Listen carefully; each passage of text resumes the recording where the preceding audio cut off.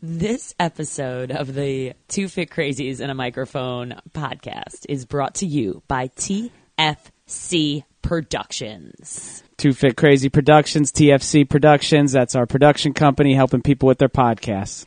Increase your brand, grow your business by creating your very own podcast. And we are here to help you every step of the way. You do not have to do all the work. We do a lot of it for you.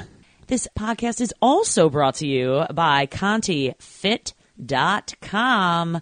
Get the best online training, the best in arthritis, in Let's Face It Together, facial fitness and rehabilitation, all sorts of functional fitness training at your fingertips. That's ContiFit.com. Also brought to you by High Five Health and Fitness. Virtual health coaching sessions and corporate wellness programs. All the information at highfivehealthandfitness.com. It is Christine Conti. And I'm Brian Prendergast. And we are Two Fit Crazies. And the microphone. We are where it's at. Guys are going to love this. This is so good. Welcoming back, technically we're welcoming him back, Sergeant Ken Weichert to the podcast today. And the last time he was here was quite a while ago. It was last spring. It was about a year ago. And was talking about his, pandemic, and he started Project Hope, and that was to help other people endure, the acronym of HOPE, obviously, and really made a worldwide movement with that. He's just he's got a mind and spirit of serving others. And today, he's going to get into a little bit of his backstory of how he, I guess, became who he is. Sergeant Ken. Yeah. Yeah. And a lot of it I did not know. Mm-hmm. I did not know that he had a theatrical background, and now it makes sense. Yep. I did not know, the reasons that he went into the military and became Sergeant Ken, and now it makes sense. And, and then everything, coming back from war and coming back into society right. after, the traumatic experience like that, now hearing him speak, he's obviously somebody who's done the work, had to do the work in order to reacclimate in the way that things are. And it's just amazing. When you sit back and hear this story, really think about putting the puzzle pieces together from someone who, he was an athlete growing up, had a very traumatic injury, works his way back from that, now is going into theater and whatnot to get a scholarship for school, for college, and goes to the military, and whatever he went through there, and getting married and going on tours and PTSD and all of these different pieces of his life make him who he is. And now, really going out and inspiring other people with hope and love and oh my gosh, the amount of lives that he touches and changes, and he works with a lot of, people with PTSD and also, different groups of, combating suicide. Yeah. It makes sense because his background, this is his gift. This is his, kind of mission in life and his purpose, and he knows it. And it's hard work and it's tough, and it's so unbelievable to know a human that is so inspiring. He's a special person. Mm-hmm. He's a special human being. And listen, I think that, in order to set this up a little bit, when we're a health and fitness and wellness podcast, when you listen to Sergeant Ken, I want you to think about health and all the aspects of health. We talk about it on the show. Ken nails it, right? Mm-hmm. It's not about boot camps and fitness and personal training and, things like that. It's about everything that comes into health, including love, including hope, including, mindset and having your why and all these things. So, listen, you guys are going to love this. He's a captivating person. He's an amazing human being. And, I just want, if you listen to this, you're going to get so much out of it. So we'll be quiet now, and we'll let Ken do the talking. All right? Here we go. Two Fit Crazies and a Microphone. Enjoy this one, everybody.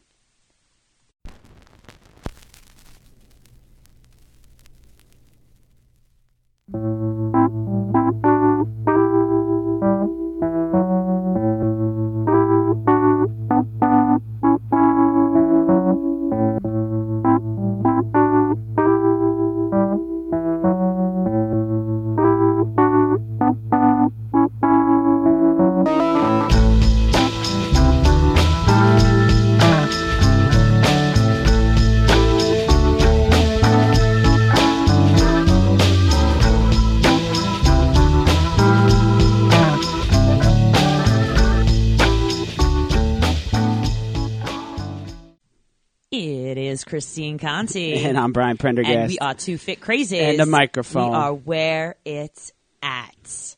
Brian. Yes. Okay. We have an amazing guest. Sergeant Ken. How are you? Dandy, how are you? We have got Sergeant Ken in rare form today, everybody. And I expect nothing less. How are you doing today? You know, I'm going to go ahead and just stick with the word dandy. I think it's from the Leave It to Beaver days. I remember everything was swell and dandy. And as you were reminding me about our appointment today, which I really appreciated, I realized that I had it on a completely different date and time.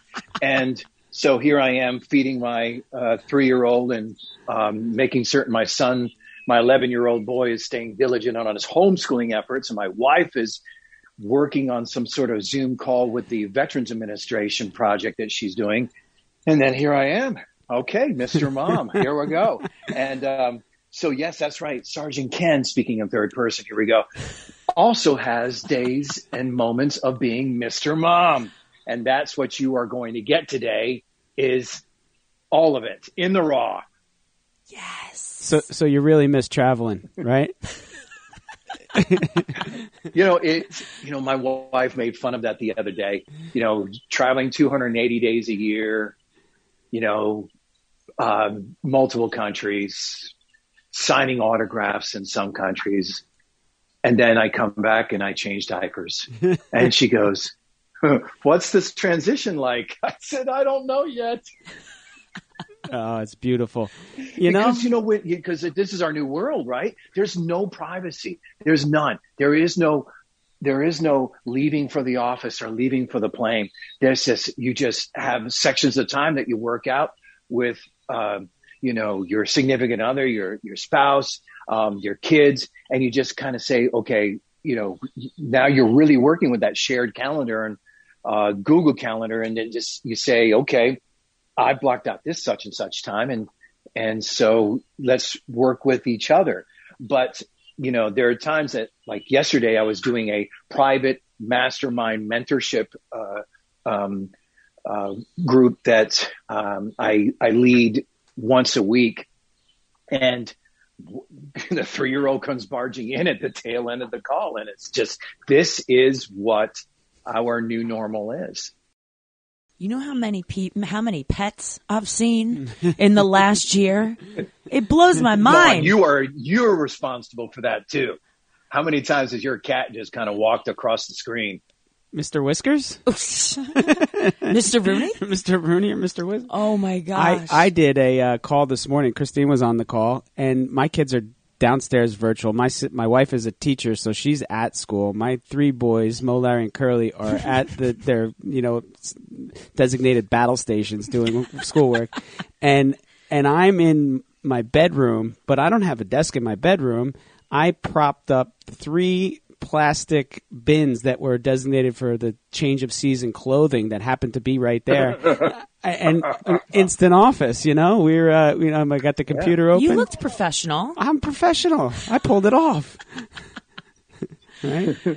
This is fantastic. I know. This is our new normal. Yeah. This is our new normal. It is. And for all the listeners out there, if you recognize this voice, Sergeant Ken was actually on our show back in the spring of 2020. Right. Let's throw this out here for our episodes that people listen to all the time.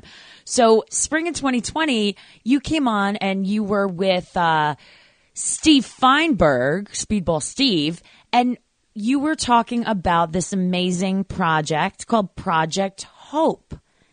And that was an absolutely amazing project and really changed so many lives, which was awesome to see, to bring people together. So I just wanted to throw that out there for our listeners, if they didn't hear you before, to go back and listen to that.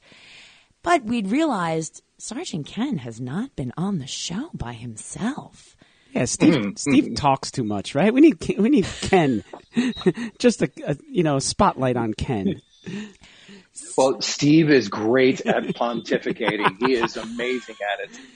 to speak like the pontiff. He's got the best words. But he's good. He's got a lot to say. So I'm sure your listeners benefited from having Steve on your show. And I do remember talking about Project Hope, help other people indoors, what Hope actually stands for. And Chrissy, you were an integral part of this whole journey, lifting people out of dark days and triumphing over tough times.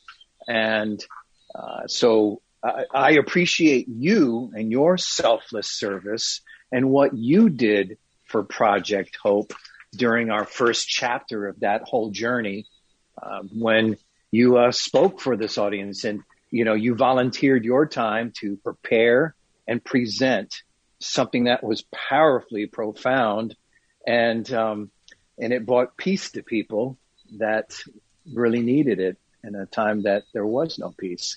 So I wanted to thank you for your listeners too, that they needed to know that you were a part of this. Much appreciated. It's, that's what we try and do. We try and give our life experiences and that whole idea of service and servitude and giving and providing value. And once you realize that is what life is about, life is pretty cool. Just say that. Yeah, life is pretty cool. I agree. So Project Hope. So where do we go from here? Project Hope went around the world, no? Yes, exactly. We had speakers. Well, first we had viewers and listeners that were from, I think, 17 countries at its peak for that chapter. And I say that chapter because we were doing those 2-hour free continuing education credit approved webinars with multiple speakers. And the CECs were based off of, behavior change. That was the subject that it satisfied to be validated for CECs. And we had at its peak for this, we had 17 countries chiming in. Then we finally said, look, this would be best if we service other things. And we had a team of speakers out of Singapore. They were really hurting over there, and Malaysia being their neighboring country. And so they wound up doing 2 of their own Project Hope workshops for primarily their people, based off of time zones that were primed for them. But we had listeners in North America and South America chiming in as well. That was the coolest thing, by the way, to get everyone, it's 10 p.m. here, it's 10 a.m. there, and people were actually, in the middle of the night coming to Project Hope to listen.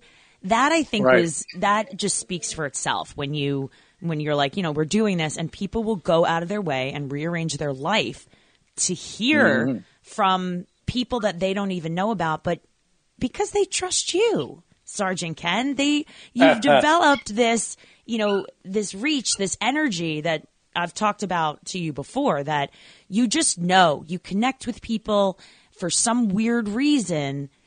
There's something there that you kind of gravitate to, and people gravitate to you. You're like the Pied Piper. Well, you're too kind.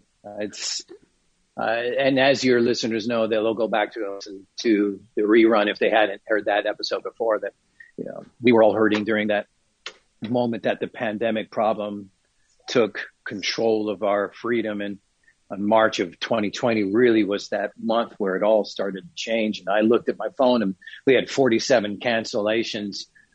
Me personally, my year 2020 was all scratched, in 2021 as well. But I knew that other people were hurting worse than us. And so that was the birth of Project Hope.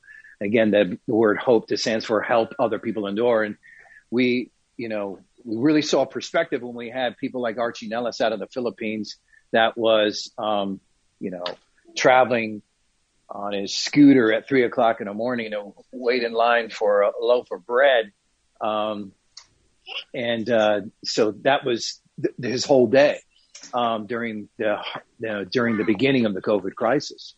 And so we wanted to give back because you know, I'm sure most of your listeners know the book, The Five Love Languages by Gary Chapman. If they don't, that might be a good segue for us to talk about my own journey and really where I stand on professional development and personal development. That it was a required reading for us when we were returning from my combat tour of duty in Iraq. And so Gary Chapman talks about we all have 5 love languages, how we give and receive love, and some take a higher priority for us in how we service others and how we receive love. And for me, you know, one of the 5 love languages that I really focus on is acts of service. And so when I do these things like Project Hope, I realize that I actually feel like I'm alive. When I'm serving others, I feel like I am vibrant and alive. And I hope that makes more sense. Without a doubt, and I'm feeling it right now. Within the last 24 hours, I was able to put something out that had a very positive return, and it's helping somebody who needs it very much. And I'm just tell us what it is really fast. Go, Brian, you have to. Okay. 1,000% I'm feeling you. So there's a little girl. I used to train her mom at the gym, 5 a.m. classes, early morning. We were a tight-knit group. And her daughter came down, you know, they diagnosed her with cancer. She went to the ER with a stomach ache. And, you know, stomach ache that within 6 hours of them going to the ER, they had taken out both the 10-pound tumor and her kidney that it was attached to. And oh my goodness, a 9-year-old kid. And you got to see this kid. She is awesome. She's a beautiful kid. Tons of, you know, just pizzazz and spunk and fire and all that stuff. She's a dynamite kid. And you know, I just now she's going through chemotherapy, 6 weeks of that, and you know, there's been some movement to get the kids some help and the family some help more than anything. You know, the dad's a hardworking guy. He owns a big landscaping company and can't work. You know, he's got to be with the family, and the mom's got to be. You know, they just need help. So I've, you know, being the runner that I am, I had some running events coming up that that I just, you know, I'm dedicating to them and asking people to donate. You know, I'll do the fun stuff. I'll do the running. I'll do the, you know, the heavy lifting. And it's not going to be easy. There's a marathon on Sunday, and there's 4 miles every 48 hours for 48 hours the following weekend, and it's going to be pretty gnarly. But within 24 hours, like, I set up a donation page, and man, it hit hard. It really, people came out. So just what you're saying, I am living that right now, just with exactly what you said. And that's very much a love language that I connect with as well. So, my hat's off to you. That's amazing. Absolutely amazing. Yeah. You know, John C. Maxwell said it best. Every single day of your life, you have the chance to write your eulogy. And what he meant by that shock statement was, how do you want to be remembered? There's one thing in our fitness industry is, you know, it's saying, oh, wow, you know, Sam really gave me great workouts, or Sam changed my life. How do you want to be remembered? And I think that's the type of person I've always been. And, you know, going back, you know, people always ask me, why did I get in the fitness industry altogether? And I've always been an athlete. Let's just go back and make certain I outline that for your listeners, that I've always been an athlete. In fact, football was my game, American football, that is. And I know you probably have, you know, listeners from other countries. So American football, not soccer. And that was my game. And in fact, I was supposed to I was being scouted by 17 different universities to go on a free ride. And I thought that this would be my career. I thought that, eventually pros. But when you're young and then you lack the intentional pursuit of mentorship, what can often happen is that you will fall from grace. And I went from hero to zero in a second, where I tried to do some crazy move in the end zone, and even though it wasn't out of malice, someone from the opposite team face masked me while I was being tackled, and I cracked my L4 in my vertebrae in 3 places. I was temporarily paralyzed from the waist down for 4 weeks and 4 days. And so just imagine if all you knew since the age of 6, because that was the first time I held a football in my hands. All you knew since the age of 6 came to a sudden halt. And as you're sitting there not feeling anything below your waist, and you're in the hospital room, and all the doctors are discussing things on the other side of that glass, and you have no idea what they're talking about. You go through all of the fear, the anguish, the anxiety, but then you realize that, you know what? It was my fault. I did a crazy thing where I was thinking about me and not about the team, and it was the team that got me to where I was, because that's the whole basis of being in a football game. And I was trying to, in my arrogant, young, self-centered self, that I tried to do something that was just to glorify me instead of lifting the team up. You know, we said in Project Hope so many times that all boats rise together on high tide, and that's the purpose of that kind of sport, and as well as what we do in, you know, charity and philanthropy. And so I had to take a step back and rely on whatever signature strengths that I have. And signature strengths, I guess I'm, you know, for your listeners, I'm referring to Dr. Martin Seligman's positive psychology program on AuthenticHappiness.com, where he talks about the values and action survey, a 20-minute free survey where you can find out where you stand on the 24 strengths of character that we all have in our system. But the top 5 are your signature strengths. And so I had to rely on, one of them for me is faith. Faith is in my top 5. And so I prayed and prayed and prayed and prayed and prayed and said, God, just give me one more chance. And on the 5th day of the 4th week, feeling came back. And it came back with a vengeance. I mean, it was the worst pain I've ever experienced in my life. But it was interesting too, because I look back at it and I say, it was a glorious pain. And I didn't know that you could have a glorious pain.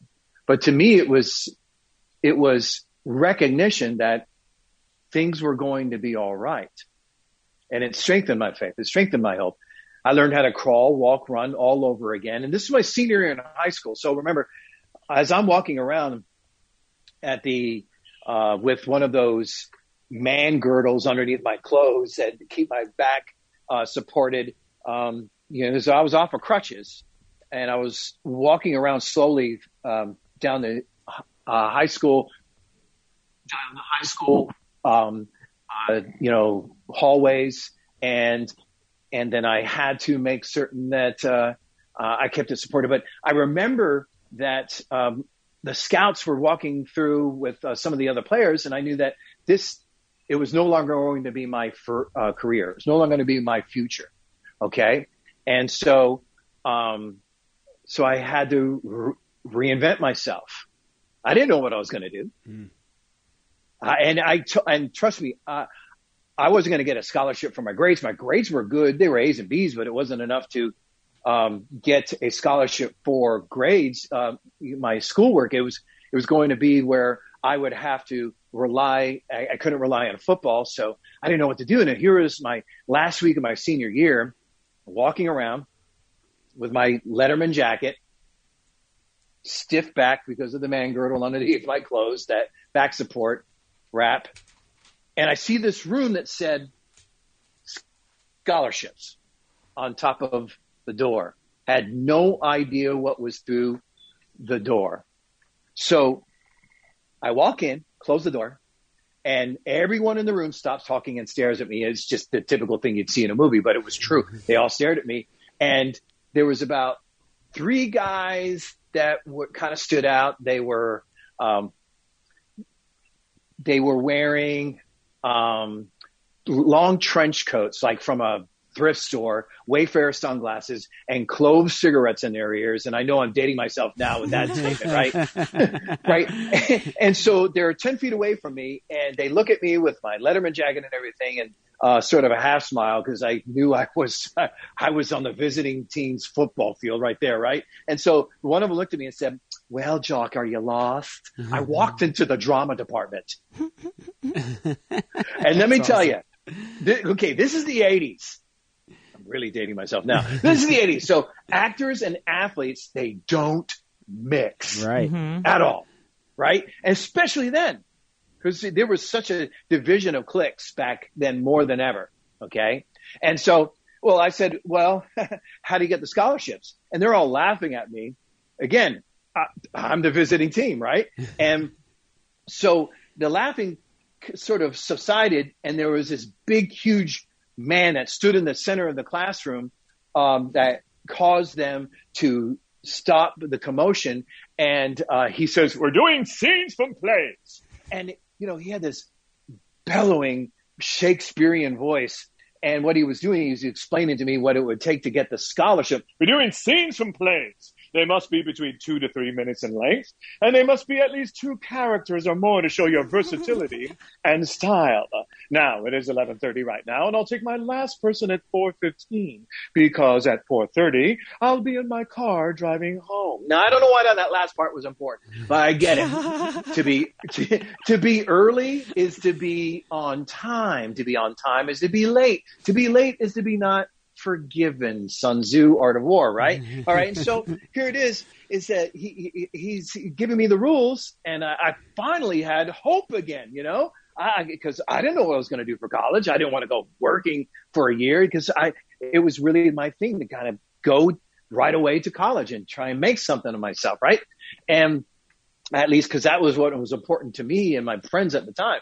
And so it was 11:30. He was going to take his last person at 4:15. I said, "Okay, I'll be back." And the laughing goes back on. So I said, I knew what those guys were going to do, those other drama dudes. Something from Shakespeare, right? Something 11 characters, right? To show their versatility and style. I get it. Okay. But he said 2 or more. Keep it simple, sweetie. Kiss, right? So I got in there and I found something that was funny, sad, but ended on a funny note. 2.5 minutes in length was this nice little scene there, and it was 2 characters. He said he was taking his last person at 4:15. I walked in at 3 p.m. No one was laughing this time. Those same 3 guys that were sitting in the back at this time, when I walked back in, I heard that same guy that confronted me. He said, "Oh, well, the jock is serious." And so the drama coach put me on stage right away to make certain that I had my chance to get it out, and I gave it everything I had from the heart. And at 3:03, I was done, because again, I walked in at 3, and it was only 2.5 minutes length. At 3:03, I was done, sitting in the front row, and I guess this was the time where the drama coach was writing down the evaluation. And it was quiet in the room. And it was the longest 6 minutes of Seinfeld silence I have ever experienced in my life. Okay. And so he takes the evaluation, he folds it up, puts it in an envelope, and then passes it down to the front row. And I guess the protocol would be to don't look at it, right? Don't look at it until the end of that day. But no, I ripped it open. And I looked at that letter, and it said, "Congratulations, you've just been awarded a full scholarship in theater and opera to Drake University in Des Moines, Iowa." That's beautiful. And that really happened. Unreal. Now, so let's just look at this, though, because what we do in the fitness arena, especially now that we're virtual, right? Especially now, what we do is fitness theater. If we can't captivate them, not just motivate them, but captivate them, they can go anywhere now to get that sort of thrill and that movement and mobility that they really need. So it really came together for me. and then I went through some crazy moments of my college years too. And I left college temporarily so that I could still get that discipline that I craved from back in my football days. And I lied to a recruiter. Whoops, now it's out now. Okay, so I lied to a recruiter and joined the Army, and I got in, and by then my back was really strong because I was working on my core all the time. And so I've been in the military since I eventually went back and finished college, but I've been in the military since I made that little quick departure midstream. And I've been in the military now for 34 years, just reenlisted again. I'm in the reserves, the National Guard, stationed in Tennessee. And it's been 34 years I've been in the military, multiple deployments overseas. And so if you take what I'm doing in boot camp, it made sense for me because I have my fitness background. I had my theatrical film and opera. Why opera, by the way? By the way, when you're in theater, you have to take minor. And the minor is either dance, primarily ballet, or singing. Me in a tutu did not work. Okay, so. Damn, I wish you would have taken ballet. Oh, yes, but I had to. My first year in college, I still had to take it, right? I was horrible. I came in sweats. And the woman said, if you do not wear a leotard, I am going to fail you for the class. And I said, leotard? Oh, what? And she says, you know what I mean. If you don't wear it, I will fail you. So I still showed up in sweats. I still did all the things that I needed to for that year. She gave me a D. It was my only thing below a B in college. But I finished it, and I eventually was able to get that done and out of the way. And then I finished with opera, voice as my minor. And so if you look at what I'm doing at boot camp, you got fitness, you got theater, film, opera, and then you've got my military background. It made sense when I was trying to look for work after coming back from one of my tours of duty in Iraq. And I was living in San Francisco at the time. I now live in awesome Nashville, Tennessee. But when I was living in San Francisco, when I got back from Iraq that one time, I needed work, and I just decided, well, I'm going to start a boot camp. This is 1996, at the end of 1996. Okay, let's go back in the fitness world, Two Fit Crazies. What was going on in 1996 in the fitness industry? Step aerobics, and we were coming out of this sort of jazzercise thing, right? Okay, and so when I show up with my camouflage pants and my tight shirt that I got from the Baby Gap, okay, what happens is that I stood out like a turd in the punch bowl. Okay. So it was hilarious, but it worked. I was the first boot camp in all of San Francisco. And then by now, you can see them everywhere. Right. But, that was how I got into that journey. It was really where I had to reinvent myself. And, here it is now years later, and all of my travel, comes to a screeching halt, and yet again reinventing myself. But it was still to service others, because again, that love language that I felt that in my heart that I was destined to do was acts of service. Now, those of you who don't know the 5 love languages, you've got physical touch, you've got gifts, words of affirmation, quality time spent, and acts of service. So I show love by acts of service. Okay. Now this is important, and I want to go back to this too, because I guess now I've told your listeners about my professional journey for the most part, but my personal journey was that also to what I've done most of the time in the military. My wartime job skill has been counterintelligence. I worked in the intelligence field. My peacetime job skill is I am the lead life coach for the Suicide Prevention Task Force. I felt it in my heart that that's what I was supposed to do. Adding another dimension to the fitness world, because fitness is to make you fit. Well, to make you fit means to counter anything that you're not fit in your life.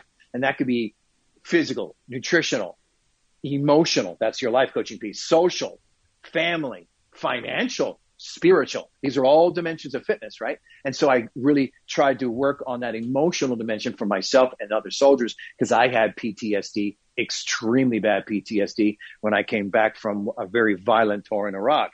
All right. And so here it was that I had to really dig into these 5 love languages, because I would been with my wife for a certain period of time, and I got along with her so well that I figured she was just like me. Boy, was I wrong. I mean, think about it. I mean, she should be, right? Because I married her. And I figured she's acts of service too. And that chaplain, he shoved that book in my hands for the first time when I was coming back from Iraq. He says, read this, dude. You've got a lot of little bit of, angst in you that I think this will get you on the right track. And I think that your wife will appreciate it. And I read it. And so here it is. I'm back home from Iraq for the first time. And I wanted to show her love. So I'm making this long meal, a gourmet meal. And it took me about 3.5 hours to make it. And we're sitting there. We're conversing. Everything is fine, just talking, right? But we're sitting at the dinner table, and we're talking, and the first thing that comes to my head voice says, well, she's not complimenting the meal. WTF, right? And so, but my heart voice said, hold on there, soldier. You just read the 5 love languages. Give it a moment. So we continued talking. We continued having the meal. And then when it came to the very end, I took the dishes. I rinsed them off, put them in the dishwasher. And then I said, hey, honey, let's move it to the couch and let's catch up. She lit up inside. Why? Because her love language, it's quality time spent.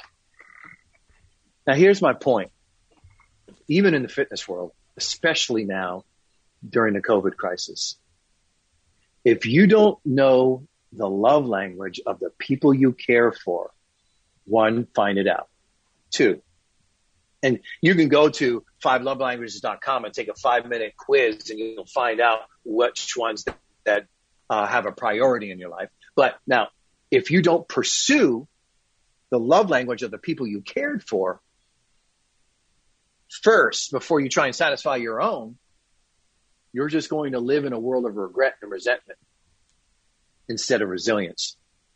Because when I sat there on that couch talking to her and catching up with her, she realized I was pursuing her. And in that recognition of that pursuit, she recognized what I was trying to do for her. And it was when we were sitting on the couch, she said, I'm sorry I didn't say it earlier, but that meal was absolutely amazing. Isn't that what we should all try and do, especially now when we're all kind of crammed in our own homes because of the COVID crisis, and that we're all trying to do virtual training? There's a strong movement to try and get people DISC certified so they can know where they stand on their personality test and the DISC test. But I think before they even do that, they should just find out what their love language is and the love language of the people that they're training. And if they could just understand that and know that and pursue that, I think that these relationships and the rapport that we will build will be stronger than ever. I don't know if that's the direction you wanted me to go with this, but this is just everything. Perfect direction. But I got a question for you. You go with what feels good, Sergeant Ken. Okay, this is your show, baby. But I gotta say something though, Ken. I'll jump in after. I'm a man. And you're talking all this love stuff, and I got work to do, and I got to do all this stuff. I'm playing a role right now. And, so, like, you can save all that. If she doesn't appreciate me, then I'm out of here. Where's Brian? Bring Brian back. Take us into man school, Sergeant Ken. Okay, I'll take you to the man school, and I'll flip it from a different perspective. Because if we all learn to look through the lenses of grace and empathy, we wouldn't have the lack of humanity that we have in the world today. So my point is this. Your relationships with whomever it is should be built on an intentional pursuit, a daily intentional pursuit toward that other individual. And so, for example, in my growth group the other day, we were digging deeply into building mission statements, and mission statements are a written articulation of how you see yourself in the best given potential, written in the present tense as if it were today. Because when we make these mission statements, we read them aloud, and it's the best version of us. So when we read it aloud, even though it hasn't happened yet, we think it's true when we pursue. It's our life compass. All right. So what I'm getting at is that when I was teaching them about their mission statements, I said it's the I am statements of life. I am a great husband that learns something new about my wife every single day. I'm a great father that teaches my children a new life skill every single day. I'm a life changer that tries to impact and empower a new soul every day. Okay, so going back to I'm a great husband that tries to learn something new about my wife every single day. So I was realizing that regardless of the love languages, I was in China this one time when we were traveling, and was exhausted. It was bad travel, missed flights, and I'm on my 33rd hour of no sleep. And I got to the hotel with just 3 hours to take a quick nap and be ready to speak for 8.5 to 9 hours. And so exhausted. So I was so wired from all of this horrible travel experience that I wound up not being able to sleep. Okay. And so I was sitting there not wondering what was going on. And I said, why can't I sleep? Why am I feeling like uncomfortable right now? Because I wasn't living up to those values of who I am. And so then I called my wife and I said, hey, honey, how you doing? Because it was the right time zone to do so anyway. And so I said, honey, I'm just restless. This and that, got to, talk to her. I'm pursuing her. And I said, hey, listen, honey, is there something new or unusual that happened today? So as a matter of fact, there is. And she blah, blah, blah, blah, blah. And she shares it. Now, I'm going back to my I am statement. I am a great husband that learns something new about my wife every single day. That gets me on track for the pursuit. Now, ultimately, it's still satisfying those love languages, but now I'm flipping the lens. How do you want to see this whole life activity? For us to just simply say, I provide, that's only cohabitation. That's not a relationship. A relationship requires intentional pursuit. And so when I'm called in to talk to people, whether it's on the capacity of being in the suicide prevention task force, or whether it's for just doing counseling for a group through the church, and then we're doing some sort of marriage enrichment seminars or something like that, it's always somewhere along the line they stopped pursuing each other and wound up just doing the things in the same domicile. And what happened is that people will grow apart if not pursuing each other. Did that give more clarity? Absolutely. This is such a good conversation, and I have to jump in with the whole idea of the love languages, because I'll go back real fast and then go forward, but I remember talking to you. I don't know what city we were at. It's all a blur after a while when you start traveling. It was a blur. Right. I have no idea. It was a table. I remember the room. Couldn't tell you the city, but we were talking, and you would ask me a couple of questions about, what's, your mission, where do you see things and whatnot. And you're like, when did you ever read the 5 Love Languages? And I'm like, of course I've read that book. Everyone's read it. And you're like, well, when was the last time you read it? And I'm like, I don't know. It's been a while. I probably read it traveling on a plane or something. And I think it's important to, not just read that book. And if it's not that book, something along those lines that really gets you to open up your eyes to things, but to take a moment and say, wait a minute. Okay, let me internalize this. Let me reflect on how I am living, the decisions that I am making. And one of the things that I tell people is that when you get up in the morning, and I write it on my calendar, it's very cliche, but it says, is what I'm doing today leading me towards my bigger goal. And yes, exactly. If you can't answer that, if you're spending time on something that is not, lifting you up or serving you, because you've got to serve yourself first. Otherwise, you can't feed anyone else if you can't feed yourself. It's not going to be good. And whatever that's right. Food is it love? Is it, is it human touch? I know for me, I am a physical presence. Don't give me a gift. Give me your time.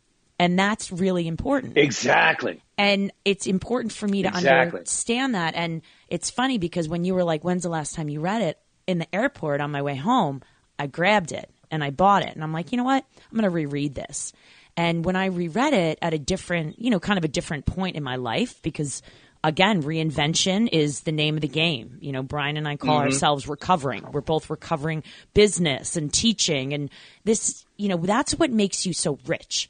You're not this, I just did the military or I just did drama and opera and I just did. No, it's all of these things are you. You put the pieces together and how am I going to evolve and be something bigger and make an impact? You have that same bug that I have, that Brian has. We're awake. What did we say? We're woke. Everyone talks about now. We're awake. For something, things happened in our lives that woke us up. Whether it be younger, older, something happened. And it was, oh my gosh, that oh my gosh moment. And what's interesting is when I reread the Love book, and I'm like, okay, I know I'm the physical. Why was I chasing money? Because I thought that was success for part of my life. Because that's not me. What am I? I'm the physical. I'm the networking. I'm the person. And when you kind of realize that, it's important. And I did realize that growing up, that was something that was ingrained in wiring. Me. The wiring was success is money is power. Success, money, power. That is not me. So when half of me is like, I was pursuing someone else's life. And as soon as I realized that, I'm like, damn it, but it's never too late to reinvent over and over again. And my mother, Carol, I got to do the voice. Okay, she's from Brooklyn originally, but my mother was real sick over this past. She had pancreatic cancer. She's still alive, by the way. If anyone's afraid of pancreatic, if pancreatic cancer is afraid of anyone, it's Carol. Okay, so she's just a very stoic woman. Wow. But what's interesting is that Carol never realized that I am not someone who values the money, the gifts. She could give me things, but that wasn't making me full. That wasn't filling my cup. I always felt like I was missing something. I wasn't enough because we were not speaking the same languages. And I left that book that I bought in the airport at my mom's house in hopes that she might read it and maybe like get a little, taste of, wow, you might have gotten me wrong, So I still have yet to, because I'm the baby, I'm always wrong. So I still have yet to pine, but that was my. I remember being like, well, Mom, here's a book I'm going to leave for you in case you want to read it. It's, if you're feeling up to it. But that is so powerful, like you said, for people to figure out what is your language, because unless you figure yourself out, it's no use trying to figure other people out because you're going to be living the wrong life, chasing the wrong dreams. Okay, right. And you just hit it right there. Okay. Because a lot of these people are going to be listening to this and saying, oh, okay, but I'm still dealing with this, or I haven't really figured that out. And the reason is that some people are going through their lives and they don't know their why. And it's like, when you go through this moment where you discover your who and your why and you write it in your vision and through your mission statement, and then you pursue that every single day. It's your life compass. And it's like molding an elephant in an art class with a block of clay. Now, if you've never done that before, you're sitting there going, oh my gosh, how am I going to do this? You've got this big, huge block of clay. You've got the water to kind of soften it. You've got the chiseling tools, and it's on that piece of paper. And so what do you think you might need if you've never molded an elephant out of a block of clay? You will need a picture, because without that picture, you're going to chip and chisel away at that block of clay. And then when you're done sawing it down and carving it out, you're going to look and say, well, that didn't turn out how I thought it should. And that's how some of us are going through our lives. We don't know our who and our why. We're not investing in ourselves. You remember when we used to travel all the time, that safety speech where, if for some unforeseen reason we should lose cabin pressure and the mask drop from the overhead compartment, you are to put it on yourself first, because if you don't, you can't help anybody else. And this is how people are going through their lives. They don't know their who and their why. And, the other day I was really digging into my accountability group, that mentorship, that mastermind mentorship group that I lead privately. There's small groups. We're talking, a dozen or less. And we meet once a week, and I was digging into hope. Okay. Because I think this is a good segue for us to kind of right now what we're talking about, not only my own personal journey, but because it's been rough for me to all of a sudden go from traveling every single week, sometimes multiple times in a week, to nothing, and going through this reinvention process and, cleaning diapers, the works, right? Of the real Mr. Mom stuff, and then still trying to find hope. And I was telling them, for me, hope is the most powerful weapon in my arsenal, because I realize that the problem is that many people do not know how to use it. With hope, what you think is big is actually small, and what is small is actually big. And let me unpack this a little bit. You see, with hope in your heart, what you think is a big problem becomes small. Hope allows you to have power over your problems through the peace in your heart. With hope in your heart, what you think is small and not worthy of any service for others is something that someone else has been looking for all along. And I might be speaking to one of your listeners right now when I say, stop thinking you're small. You are worthy. You are significant. Hope provides perspective to your position, power over your problems, passion for your purpose, and progress toward your potential. Just imagine how many people would never commit suicide if they knew they were worthy and significant, because hope elevates expectation and excitement. The problem is that some people will get discouraged because their dream looked drastically different in the distance. My response is that you can't always make the picture fit your preferences. And like you were saying earlier about these self-reflection questions, whenever I run into an obstacle, I use the following 3 questions to confront a condition that calls for a conclusion. Number 1, what does it matter? Number 2, what path shall I choose? Number 3, what does it mean to me? The responses to the questions you ask yourself will determine whether you live in a state of frustration or freedom. And when I allow hope to be part of my choice, what I'm really doing is, when I face an obstacle of any kind, I ask myself, well, what would love do? Again, what does it matter? What path shall I choose? And what does it mean to me?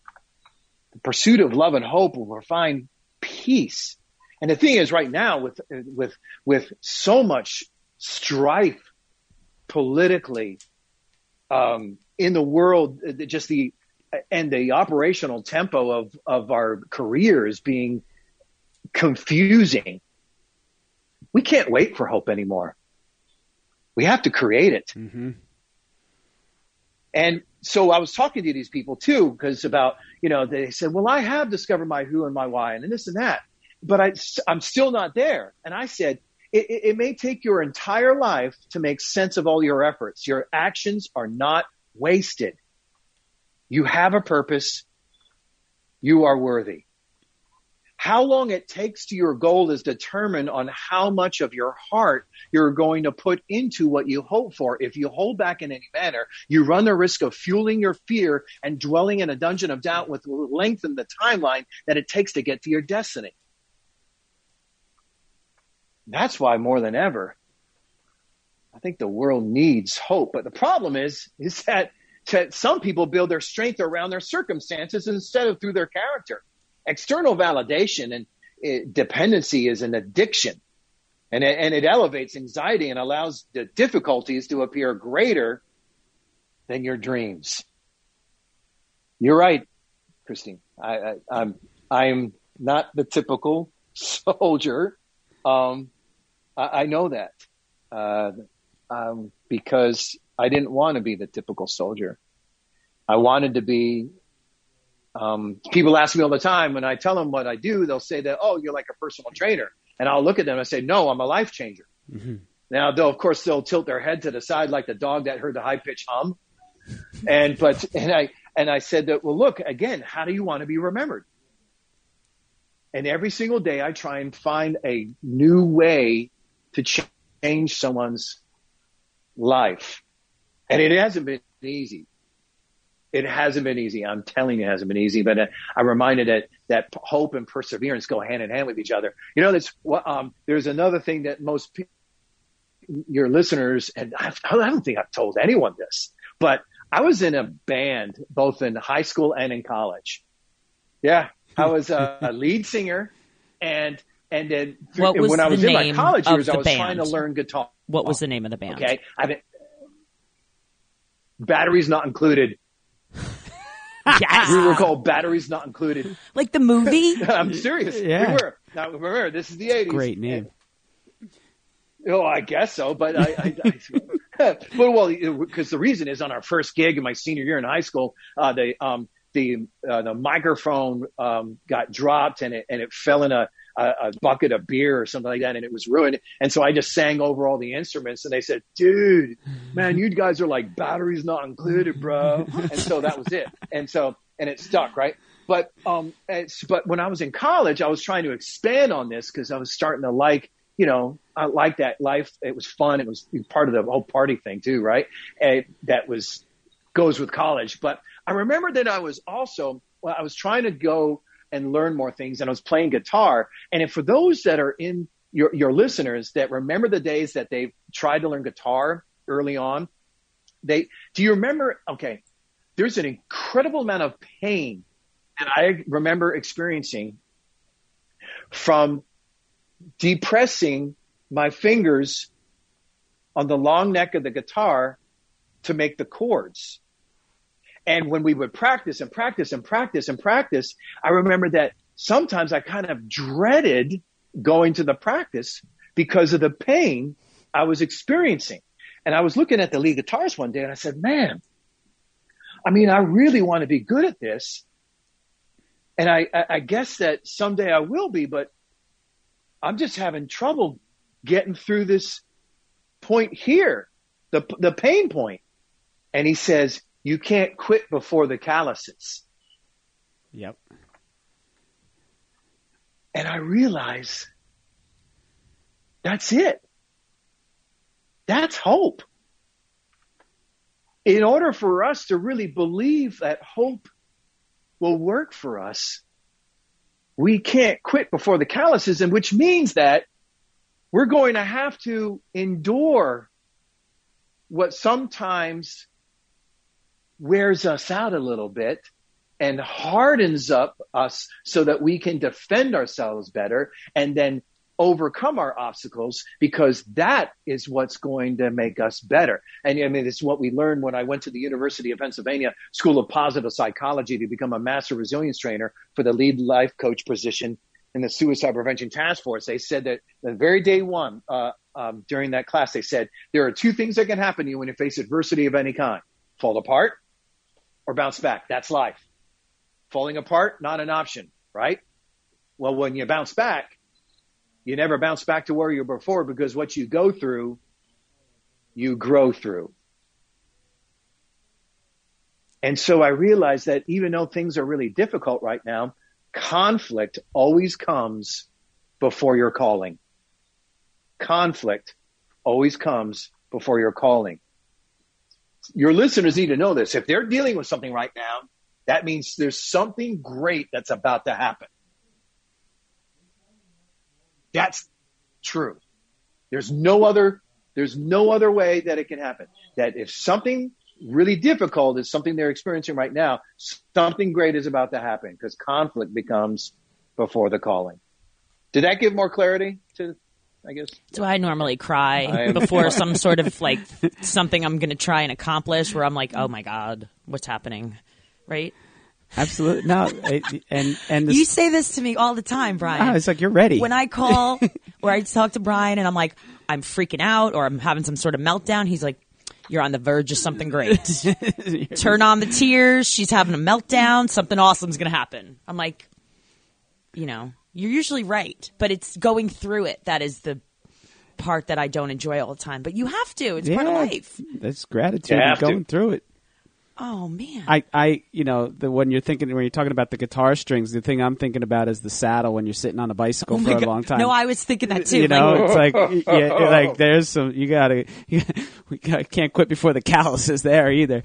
No doubt about it. I sat in an ice bucket after my first long ride years ago when I was training for my first Ironman. Did smoke come out? I when went you sat on my first long bike ride for like 6 hours. And I don't think I could walk the next day. Yeah. But that's it. It's, so true. What is it? Is it a bike seat, or is it a bad relationship, or is it a job that you have? Is it self-doubt?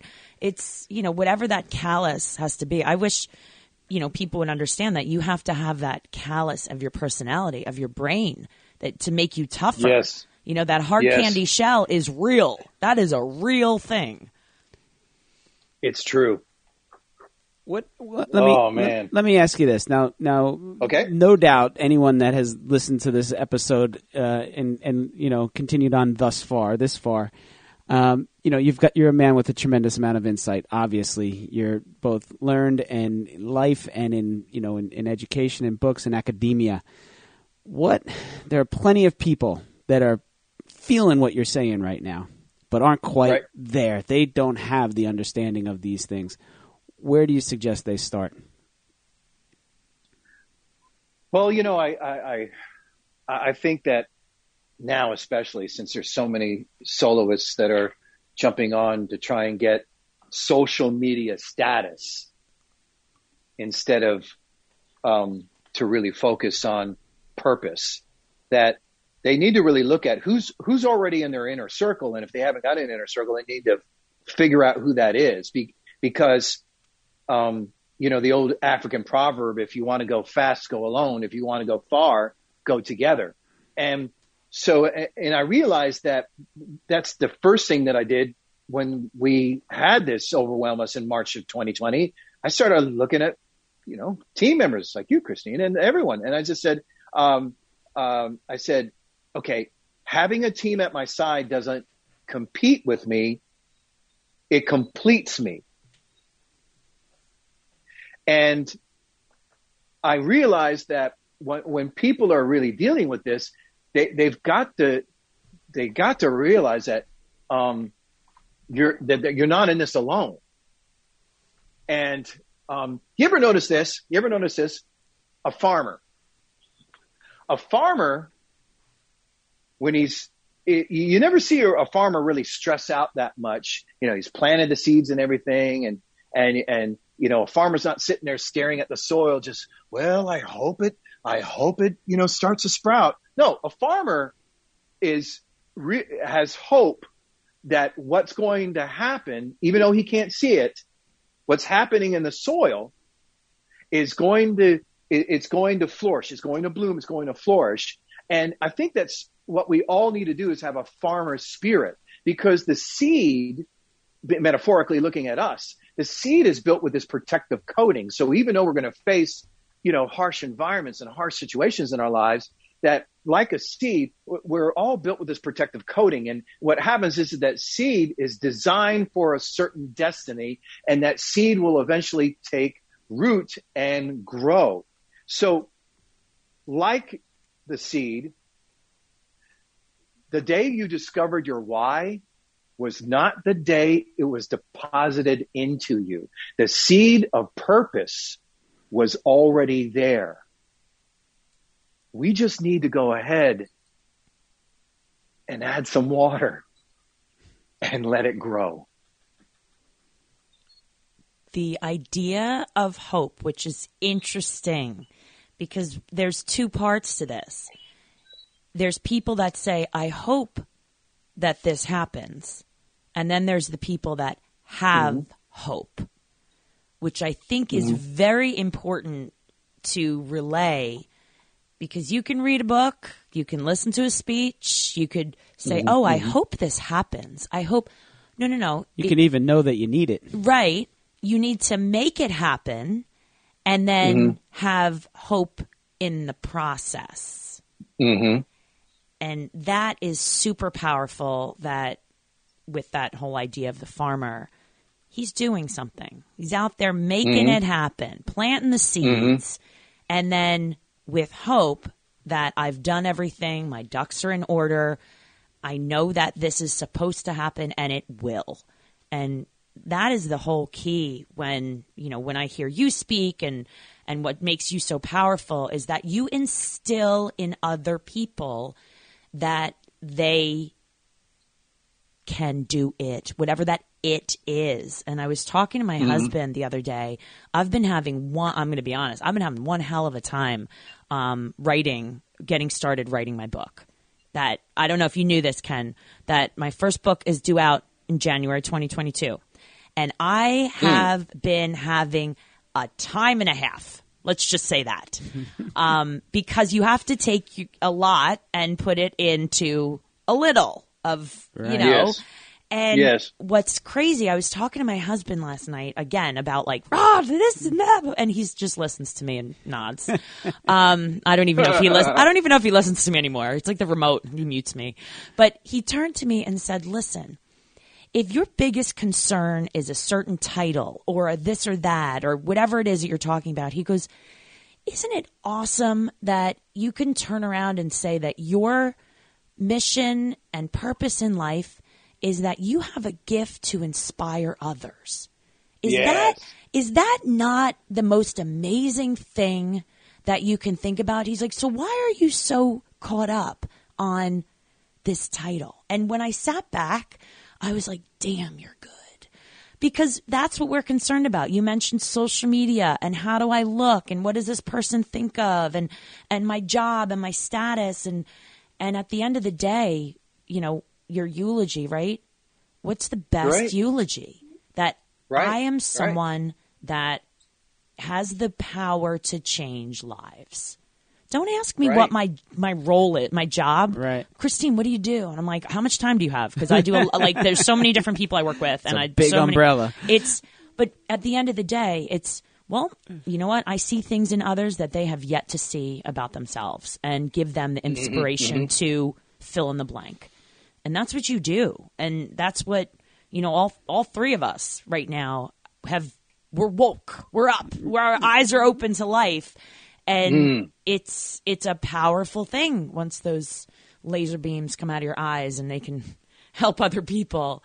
But it is, we're thankful for someone like you who's going out there and being that lighthouse and shining on so many souls around the world. It's a very, very meaningful work that you're doing, and we're very thankful. You're writing a hell of a eulogy. There it is. Dropping the mic on that one. Well, I feel blessed to be a part of your mission, your journey as well, the both of you, and to be able to be just a small part of your big mission to serve others. And if there's any way I can kind of sum up this whole matter of hope, is that hope and understanding what you just said about that difficulty in writing the book is that hope is for matters of the heart, but your head will still need to make a plan. So when you're running into those obstacles, ask yourself, are you helping or hindering your heart from hope? Because your heart may not always know the way, but it'll always be the way. And I too, as you know, and I'm writing my book as well, and trying to do 1,000 words a week, and it's aggressive. But I realize that any area that I'm withholding from the heart of hope is an area where I cannot be blessed, and that will make. I mean, I'll think of every excuse in the world, and I'll justify them to not finish that 1,000 words a week if I let my head do the deciding. Ken, tell our listeners right now, if they want to learn anything or more or resources from you about all of this, where can they go?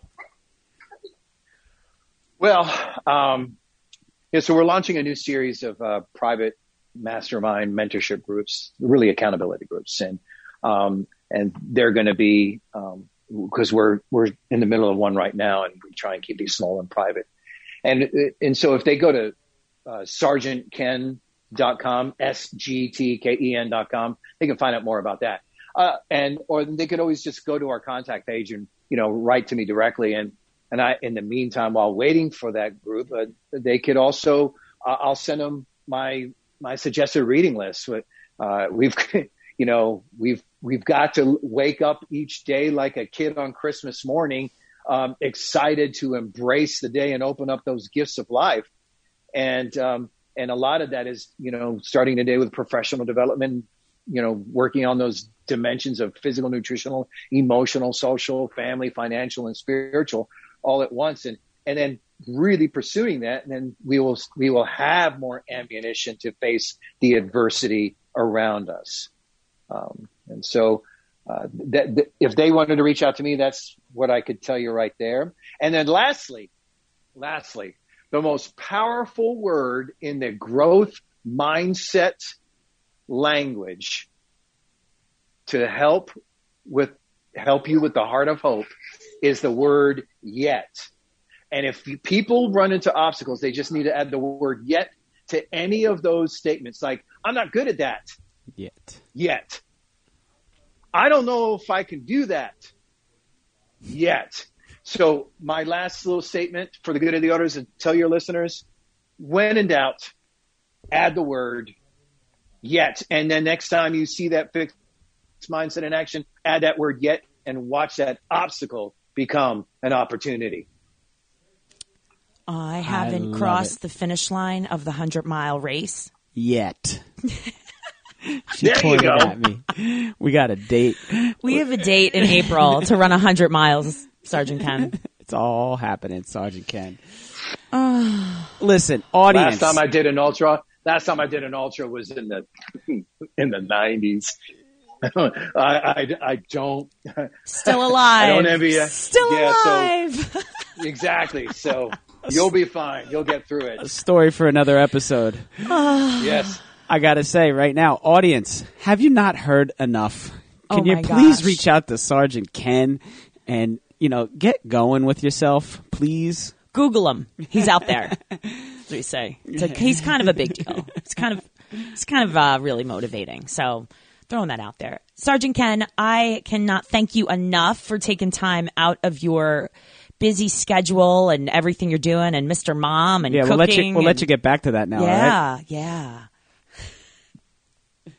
Yeah, it's about her nap time, so she's looking at me right now like, I'm tired. Oh, man. Well, thank you again so much, and I can't wait to see you in person one day again. Oh, yeah, that's going to happen again soon. But, in the meantime, let's just continue to impact and empower others. And thank you for allowing me to be a part of your journey. Awesome. It is our pleasure. With that said, it's Christine Conti. And I'm Brian Prendergast. And we are Two Fit Crazies. And a microphone. We are where it's at. Peace.